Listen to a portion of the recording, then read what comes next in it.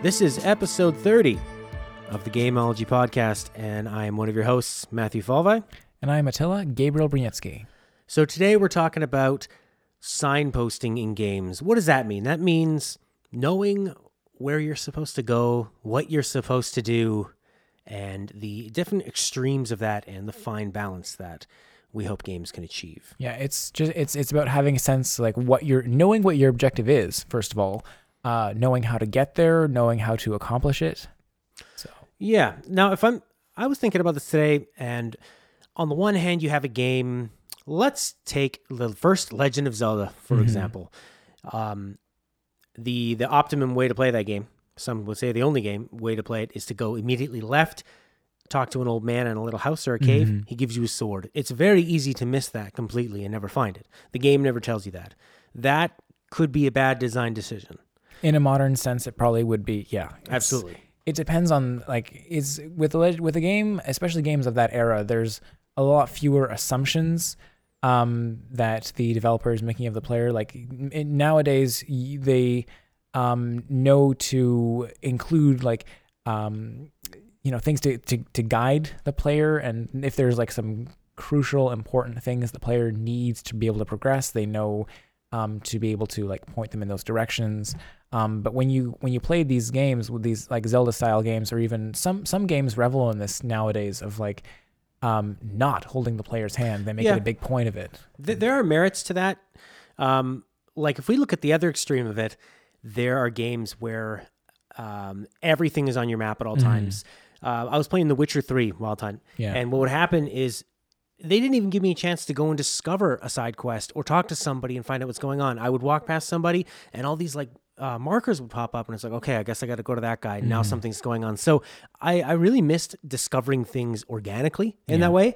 Another way that can be a problem of over holding your hand is just constantly having a marker that says, go this way, go this way, go this way.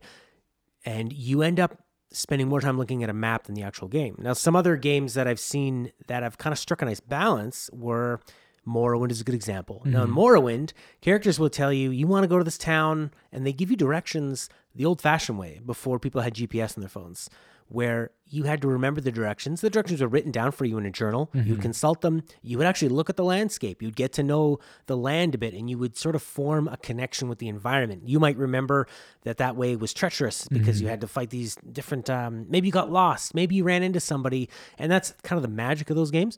Firewatch did that really, really well. They do give you an electronic assist, but you can turn that off, sort of like the compass marker, but it's a game set in the 70s, so it makes more sense to just look at a map, have some directions, get to know your environment. Yeah, I mean, it's a constant battle between having too much or too little. I think the thing that's going to drive people away from a game is not having enough. I know that you were mentioning you had an experience like that. This is originally what made me think about it, is that lately I've been trying to get into, I'd never played Red Dead Redemption, so I thought I'm going to give that a shot. And I was having a lot of fun with it. I was really surprised at, first off, how good that game still looks, considering it's a gigantic open world, and it was put out, 2008 or 10? Quite a while. It was put on the Xbox 360 era. And it still looks great. This cinematography, blah, blah, blah. All the presentation is rockstar quality. But I was given a submission by a sobbing man to go find his son, and you go up to this area, and he just says, go up to Hanging Rock. I'm like, yeah, this is great. I'm just going to go to Hanging Rock, and it's not giving me any information. But then I'm supposed to search an area of I don't know how large to find I don't know what. And when I looked it up online, it says, oh, you need to go here, and you need to find this blood. And I did a circle formation that was small and gradually got larger, like some kind of crazy orbit, and I didn't find any blood. And then I thought maybe I had broken it by adding, I was trying to kill two birds with one stone. I thought, well, if I'm going to go there, I'm going to load up on a couple other quests in that area. So I thought maybe I wasn't triggering it, but it was like a real momentum killer. I was going to stream that episode too. So I thought, who wants to just watch me look for some blood? And then every 2 minutes, roaming bandits come at you, and then you're firing at them. So I thought that was a real killer in that game. But maybe for people at the time when it had come out, that was the beauty of it. It was more of a meditative game of just enjoying that journey of finding those things. But for me, it was a killer. I think it's always the potential for frustration is incredibly high. it should be, in my opinion, one of those things where at any point you can request assistance for like, okay, I had my fun looking for this. No, seriously, where is it? Absolutely. Now, a game I mentioned before that does this is Dead Space. Mm-hmm. Dead Space has you're a guy in a ship, and you need to maneuver to different areas of the ship. And if you ever get lost, you can hold down the stick, and you get this sort of it's like a path sort of. Yeah, lights we mentioned up. it before in BioShock Infinite. It's the same thing. Okay, yeah, exactly. And the way they do it, they try to explain it, and I think it holds enough water that it's not too immersion breaking. But that's the perfect opportunity, is that you have it there if people get lost. I guess you're always kind of at the point where you could over abuse it. But that's up to the player. And I think that in video games, you need to rely on the player to make their own choices. Yeah, it's one of those things where like the sticking point comes from what's the default setting? Like, do you have a HUD marker on by default? Do you have a HUD marker appear automatically after 5 minutes? Do you have it so that the player has to call up the HUD marker every time, because that can get frustrating? Do you have a setting somewhere where the player can toggle all of this? And then again, what's the default? Because it's so hard to gauge. Some people are so vehemently against the quote-unquote hand-holding, while some people are desperate for it. Well, I mean, let's take a look at the Red Dead example. Sure. I was told to go to Hanging Rock. I looked at my map. I saw where Hanging Rock was. I went to it. That's all good. I get to the area. I'm not really sure what I'm looking for. They could go with a system where if you're in that area for like 5 minutes, maybe they offer a clue at that point. That could take a lot of coding though, and a lot of to make sure that would happen for every single submission in that game. That could be a problem. There's something like that happens, I think, in Mario Galaxy 1 or 2, where if you fail a stage a few times, they offer you, do you want to just have this, do you want to skip through completed this? Yeah. So in that instance, maybe having sort of a hidden marker that I could just click down on, and because I already had enough information to do it. If you can signpost to the gamer, this is the general direction you need to go, but not tell you exactly where it is. Yeah. That's sort of the sweet spot. But I mean, I'm not saying that I have all the answers with it. I'm just more complaining about it's really a case by case basis, right? Because if you're playing a 2D game, having the general direction of where you're supposed to go is a much more significant tell. If you're playing a super traditional game and you're moving from left to right, you don't need a directional guide, because the assumption is going right makes progress. Yeah, absolutely. Yeah. If you're playing a game that has a bit more in the way of alternate paths, you probably want some way of keeping track of which way you've been, which way, how do you get to point A from point B? How do you get to point D? What's the path I need to take to get through there? That's why I added a huge map screen to Zarnok Fortress. And then in the latest version of the game, I revised it so that rather than just putting a question mark onto zones you hadn't been to yet, I had them. I had the name, the letter code for that specific room, visible to the player, so that you could see that's where that's where I want to go. I want to go to the room labeled W5, but now I actually know where W5 is on that map, as opposed to just oh, well, I want to go to W5, and I assume it's somewhere in the weapons manufacturing zone. Right. So yeah, having that a little bit more information available to the player definitely made it easier to navigate. Because it's one of those things where, as I was making the game, I became incredibly familiar with how the lay of the levels worked. I know all the paths. I know how to get to any level from any level, and it's just not something that I ended up thinking about all that much in terms of well, if someone's never played this game before, yes, they need to get to level W5. And that's probably in the weapons manufacturing zone. And that's probably enough information for them to go on, because there's only 5 levels in the W zone. You're going to find it. It's a linear path. But in terms of even getting there, in terms of well, what's the room I have to go to get to the weapons manufacturing zone? Some of these things, you just require a little bit more information. And then when you actually entered into a level and you'd explored it before, then it changes color to denote that. So players have a better sense of like, oh, I haven't explored there yet. I should go there. Now that brings up something I want to talk about with a game called Small Radios, Big Televisions. So this is an indie game where you explore point and click style, a sort of like an oil rig thing in the future. You discover tapes, you enter the tapes, and they're more of like an on rails visual sort of audio experience. Okay. And you use different magnet types, devices, things. It's very point and click adventure style to change those and sort of affect the experiences in a way. Psychedelic game. I was having a lot of fun with it. And you sort of rotate the oil rig around and choose the door you want to go. It zooms in and goes into the different hallways and the different rooms. All well and good. I was having a great time. But the problem is that when you've missed something and when this game requires you to do a lot of different backtracking, they have a map, but the map is almost useless because it doesn't say where you are. It doesn't say where you've been. So... And you're looking at basically panels. So if I click on one door, it just takes me to another area. Yeah. I didn't walk down the hallway. I didn't see where that was going. And I ended up bouncing off this game pretty hard after really trying to get through it. Because you didn't have a sense of position. Exactly. And if I have to go through and check every room again, or if I have to remember, where was that? Okay, now I have this final piece. Yeah. Sometimes I would spend 10 minutes just clicking randomly. And it's not even in a linear fashion. So I can't just... Well, as long as I just go down this hallway and open up every door on the way, that's not going to happen. You're kind of zigzagging all over the place. And that really hurt the game. And I feel that it had a lot of potential that I would have loved to see how it turned out. But after, 10, 20 minutes of kind of dicking around with that, I felt like I'm going to be running into this too often. And it really hurt the experience of that game. Yeah, I mean, it's one of those things where like the more nonlinear an experience ends up being, the more important it is to have a functional map. I remember when Sonic Boom came out for the Wii U, among other things, one significant problem with that game is that the map didn't show the player's facing direction. So you would hit start to look at your map, and there's no like compass dial to show like your character's looking this way. So the only way to figure out which way you're going on that map was to start look at your position on the map, start wandering in some arbitrary direction, and be like, oh, darn, I've just been walking down when I should have been walking up. I turn around and like reorient and start walking that way. And it's just like one of the most simple things of like, how did nobody realize this was a problem?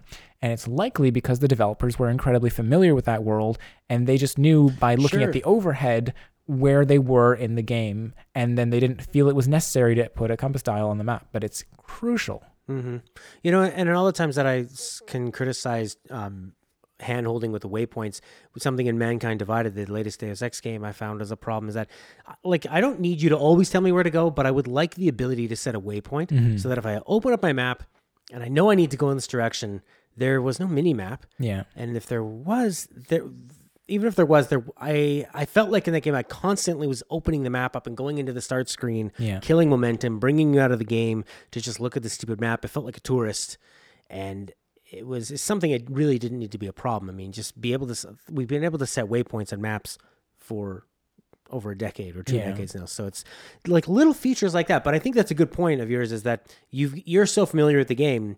I'm wondering, like, I'm surprised games don't get harder because of that. Because I imagine when they're making those first platform games like Mega Man and some of these really impossible games, they would get so good because they spend, I don't know, 6 months or a year or 2 years programming. Like, oh, this is simple. Why would this be hard for you? Yeah. You don't need more lives than this. This is no problem. Right. Well, I mean, if you, I just went back and played Mega Man X recently. I got it on Virtual Console, and oh my God, that game is so difficult. Like, the fact that you die to a mini boss in the middle of the stage and they put you back at the beginning. Yeah. I would never have done that. You know, I designed Zarnok Fortress in the way that you get progress markers way more frequently. And it just sort of underscores the fact that, like, Zarnok Fortress was inspired by Mega Man ZX, which is a wonderful DS title that I would recommend if you're into action platformers. And it still had a lot of the tropes of Mega Man in terms of difficulty, but it had a map system that a lot of people kind of criticized in terms of, like, they were just a series of nodes. You didn't have any sense of, like, well, okay, I see that I'm in area A5, and that's supposed to link up to area B. where's the door for that? Do I have to go to my left, to my right? It's just like this sort of very abstract map. And a lot of the times, even though I've played through that game like 3 times, I still have to go look up. It's like, how do I get to like zone H again? It's this weird thing. And you know, these kind of, these are the things that if people are looking for it, it needs to be there, because never mind, being in the moment and knowing where you're supposed to be going. If you like come back to a game after some amount of time and there's just this assumption that like, oh, you knew where you were going, we don't have to remind you, not being able to like call on a companion or something like that. I mean, you either get the sense that the game wants you to just quit out and start over from scratch, or you just abandon it once again because you can't pick up from where you left off. Which is why I really appreciate games like Twilight Princess and even Skyward Sword. As much as everybody dislikes Fee, she was useful in terms of being able to call upon her at any time to say like, what am I doing? Where am I supposed to be going? Yeah. And even like within a dungeon, specific hints of like, what should I be looking for in here? That was a big problem with early JRPGs is that nobody was marking that down. If you didn't write that down or remember it, good luck. Yeah, and that's the thing, is you had to physically write these things down. And I know that some people really like that feeling of like, oh yeah, I had to make my own map. Sure. Well, okay. I mean, I think it's one of those things where like, if you want to do that, go ahead. No one's stopping you. Yeah. But I feel that the more you rely on things that are external to a game, like having to look things up if they're not clear, or have to consult the internet to figure out how to go someplace, or just the more things that just actually take you away from the game, the less likely you are to return to it. And that goes for physically knowing where you are, trying to figure out what your objective is, even just things of like insurmountable difficulty. If like you can't figure out how to beat this boss because there's some hidden cheat or whatever you're supposed to do, that if you don't follow this exact order of special attacks in this particular boss battle, then you're not exploiting a hidden weakness and you're never going to win. Like Sticker Star? No, I was actually talking about one of the particular Final Fantasy games I played, but okay. Yeah, well, that was a big problem with a lot of, especially old adventure games. Police Quest is one example where if you forgot to read them the rights and then you took them to jail, this is like a typing adventure game with visuals. You'll get a game over.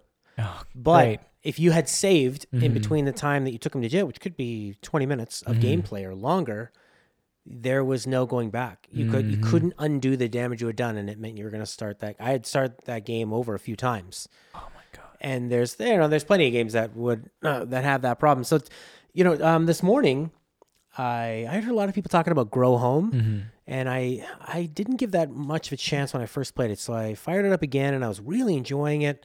And I think it was about the third or fourth time I didn't know how to get to the next area. And I just kept growing these plants up higher and higher, and then running out of flight flower and just falling to my death, and then having to make my way all the way up there. And I think it was the third or fourth time where, as I started falling, I turned it off. And it's like, I'm all for a challenge, but when it's just kind of banging your head against, like, where am I supposed to go? I don't know if this is really a puzzle so much as I just don't know what the next phase is in the plan, and not having a quick, and that's okay if there's a quick way to get back to it. And they do have teleporters in that game, which make a lot of sense, but they're not necessarily spread out in a way that's going to cover all the area. Especially in that game, you're able to grow these plants off in any direction you choose. Yeah. So you might be able to get back to a certain area. So. Yeah. So what it sounds like you're describing to me is an issue where you have too much possibility space. And that is absolutely a thing of like too much choice. If you have these, like a myriad of abilities, and it's not well trained in your brain as to which ability you're supposed to use in a given circumstance, then it can be easily overwhelming, like how you're supposed to solve a particular puzzle. If you're playing a game where all your character can do is jump, then okay, if that's my goal and you've put my goal on the map, I can get there by jumping because that is my only ability. If you can jump and also like hold jump to float or something, then you're like, okay, so I have to do some combination of jumping up to a high place and then holding A to float or whatever to get to this objective point. The more things you introduce, the more mechanics that you're given at a particular time, the more sort of mental load you're putting on the player of like, well, now I have to try all these things because it's not clear to me which combination of them will allow me to succeed. And that's, again, another situation where having the ability to call up a hint of like, don't even tell me how to solve this, just like tell me how to go about it. That would be great. And this is something that you can do incredibly well in Portal.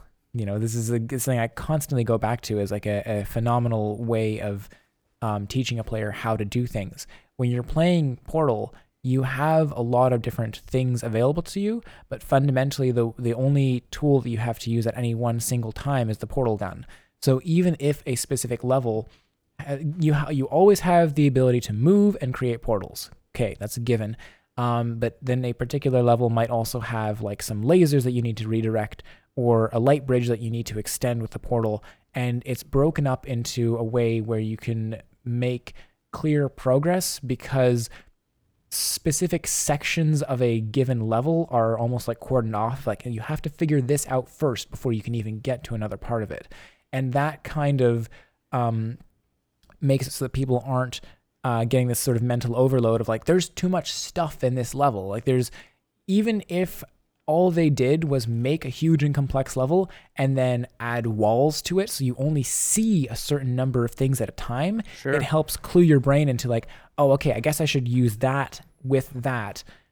It's never a matter of like, well, I need to grab this ball from this end of the level, walk all the way over to the other end of the level, drop it over here, and then that activates something way back from where I started with. They're not out to create that kind of busy work because there's no point. Right. There shouldn't be. That's just bad game design. It's just anytime you're making the player run back and forth to complete an objective like that, you're just stretching out the game. If there's like some specific set of challenges that you have in mind for the player that like going from point A to point B is a unique experience and then going back from point B to point A is a different experience to like going in reverse is actually a novel experience or it leads in a sort of circular fashion so that point B is directly above point A and once you get there you can just drop down, you have a shortcut. That's fine. Favorite. Yeah. But you just don't want to create that sort of back and forth because not only is it just incredibly tedious, but it isn't intuitive for people, and that makes them require hints and all these things that just really end up adding to development overhead if you want to do it well. Mm-hmm. I was thinking about that, and that is an interesting thing that a lot of Bethesda games have in that they can make the wandering useful. That's a game that you don't mind exploring. In fact, many people would say that's the preferred way to playing those games is to just pick a direction and go. But those games are filled with random encounters with enemies. Yeah. And not only that, NPCs that have their own stories, mini arcs, quests that you can come on, and things you can find in the environment that you can read that tell their own. I mean, the game is full of these little mini stories and arcs that make it interesting. Yeah.